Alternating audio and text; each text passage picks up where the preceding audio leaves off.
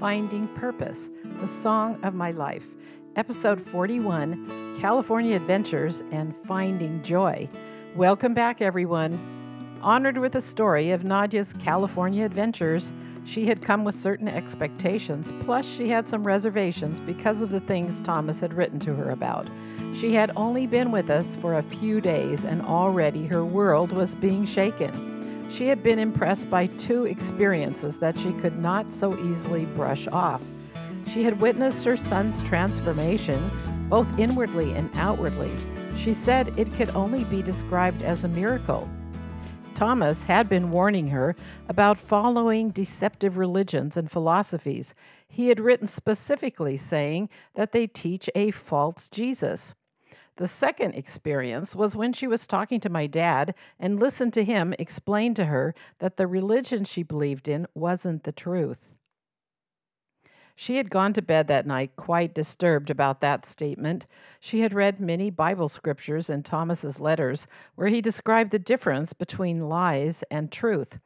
But now she was even more curious to understand and ask the question for herself, what is the truth?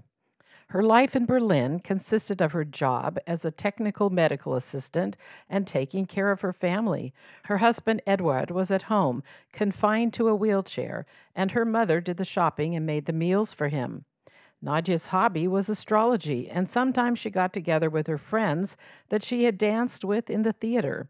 She had no connections to a church or Christians.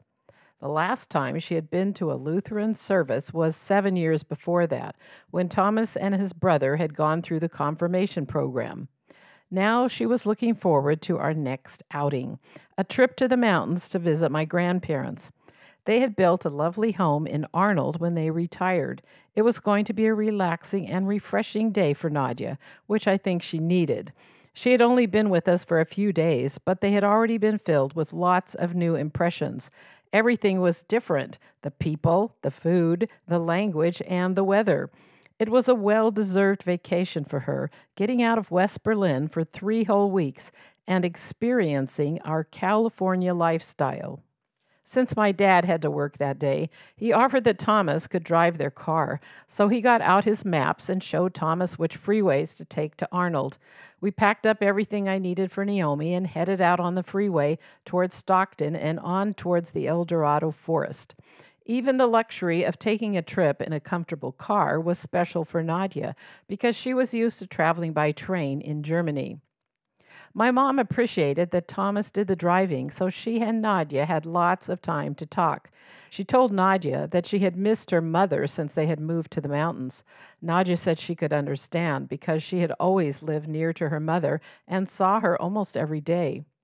Arriving in Arnold and driving up the hill to my grandparents' house, we could already smell the forest trees. As soon as we had parked in their driveway, they were out the door to meet us. They had been anxiously waiting and were happy to meet Nadja and see little Naomi for the first time. My grandma noticed right away that Thomas looked different. No more hippie clothes. She hugged him and said, "I like you much better with short hair." She was always very forthright with her opinions. The last time we had seen them was before we moved up north with our teepee. My mom had been sharing with her about our developments, but she was really surprised to see Thomas, looking and talking normal. Grandma had prepared a nice lunch for us with some of her specialties like potato salad, coleslaw, and homemade rolls. After we ate, she showed us around the house, and we went out on the deck overlooking the forest. Nadja couldn't get over how quiet and beautiful it was there. Then Grandma and Grandpa showed Nadja all the craft projects they had been doing. They went to group classes for seniors, where they were always learning something new. The latest trend was a craze for making owls that were displayed all over their house, even embroidered owls on the pillows. Grandma was waiting for her opportunity to hold Naomi, and she had the perfect idea to gain her trust. She brought out her gift bag of toys, so Naomi was immediately busy discovering new things to play with. By the time we were ready to take pictures, she was happy to sit on her great-grandmother's lap. That day, she was surrounded by the love of 3 grandmas. It was a nice sunny day, and Grandpa wanted to show us around their property and take a walk around the neighborhood. Nadja was in her element. She loved being out in nature and especially the forest.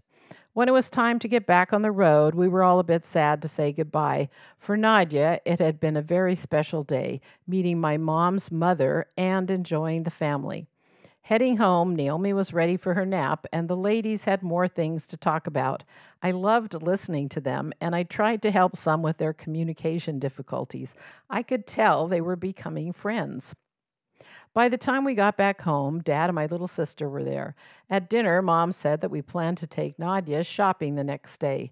Nadja wanted to look for some gifts, and we thought it would be fun to take her to the Southland Shopping Mall in Hayward. There were no malls those days in Germany, so that would be another highlight for her. On Friday, Thomas and I made plans with Nadja to drive into Oakland, where we used to live. Thomas wanted to introduce her to our neighbor lady, Elizabeth. She was in her 80s and had told us that she immigrated in 1912 from Berlin.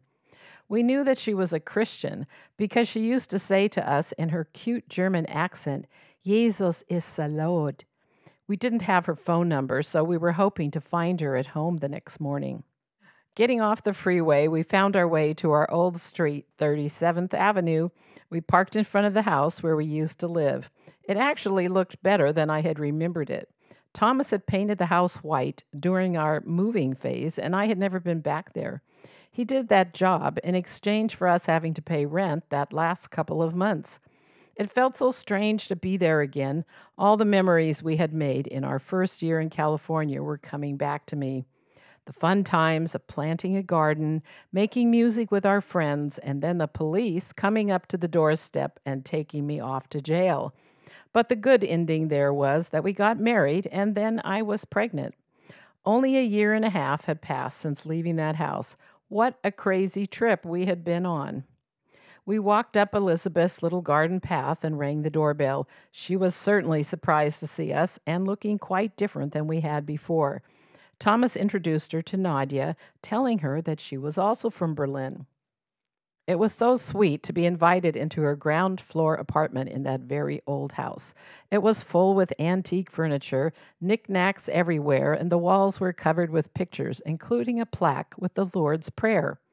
She prepared some tea and set out a pretty plate with cookies that she thought Naomi might like. She was really interested to hear our story. Thomas told her what we had been doing and that we were Christians now. He said we had appreciated her help when we lived there and that she had planted a seed of faith in our hearts. He also mentioned that he had been writing to his mother about Jesus. When Thomas could see that the two Berliner ladies were getting along, he said to me, "Let's take a walk with Naomi." When we were outside, we decided to knock on the door of our other neighbors. They were the ones who used to have their eye on us, watching Thomas when he was shirtless doing garden work or sitting in his yoga position playing his flute. We rang the doorbell, and Frank and Emily both came to the door. They were shocked to see us standing there with our little girl. We told them where we had been the last couple of years and that Thomas's mom from Germany was visiting Elizabeth. We had a short chat with them on the porch and then asked if we could take their picture, which they quite liked. We walked around the corner, checking out the burger joint where the police hung out. We wondered if the hippie drug guys across the street were still there, but we didn't go to their door. We saw the grocery store across the main road where Thomas had been arrested for stealing food. That whole area was a vivid reminder of what our old lives used to be. It was pretty amazing to think of all the places we had been since moving away from Oakland. After a while, we decided to go back and get Nadja. When Elizabeth opened the door, she looked really happy. Nadja was sitting on the couch with a big smile on her face and said that Elizabeth had prayed for her. We were pleased to hear that they had a lovely time together. We thanked her for her hospitality and said we will keep in touch. On the drive back to my parents' house, Thomas and Nadja talked the whole way. She said that Elizabeth told her about Jesus, and now she also wants to be a Christian.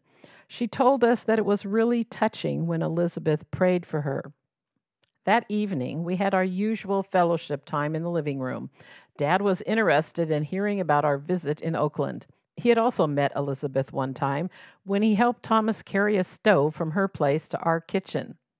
Nadja was excited to tell us everything. At some point, it was hard for my mom and I to follow the conversation.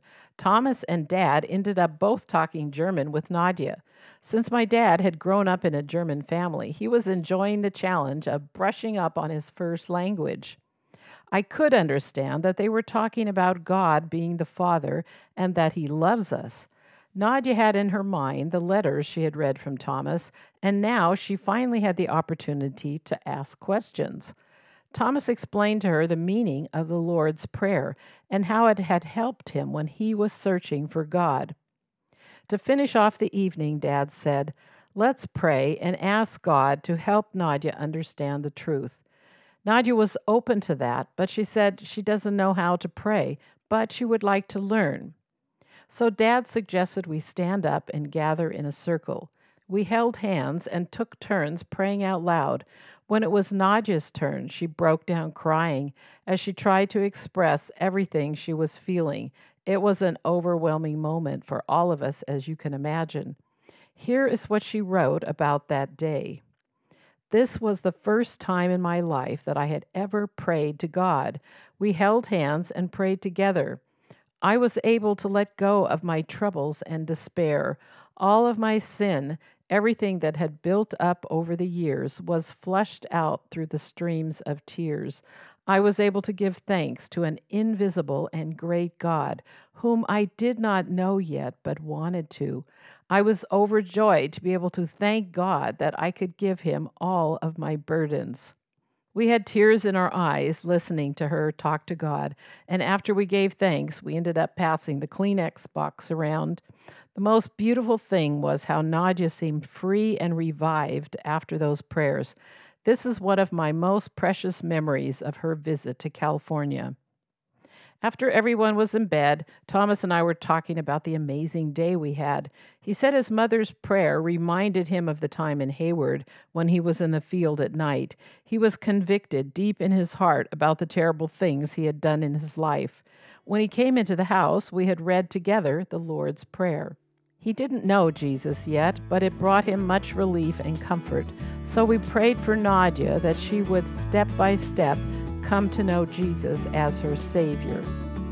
This had only been Nadja's first week in California. We had 2 more weeks together and we're planning on leaving soon for Living Waters. In closing today, it's been fun for me looking at the photographs of Nadja's trip and remembering the adventures we shared. I realized that the days she spent with my parents was the beginning of their friendship. There would be more fun travels in the future for them here in Europe. We vacationed together when our girls were growing up, and Nadja's special friendship with my mother endured for the rest of their lives, even into their 80s. So stay tuned for more stories. Bye for now, friends.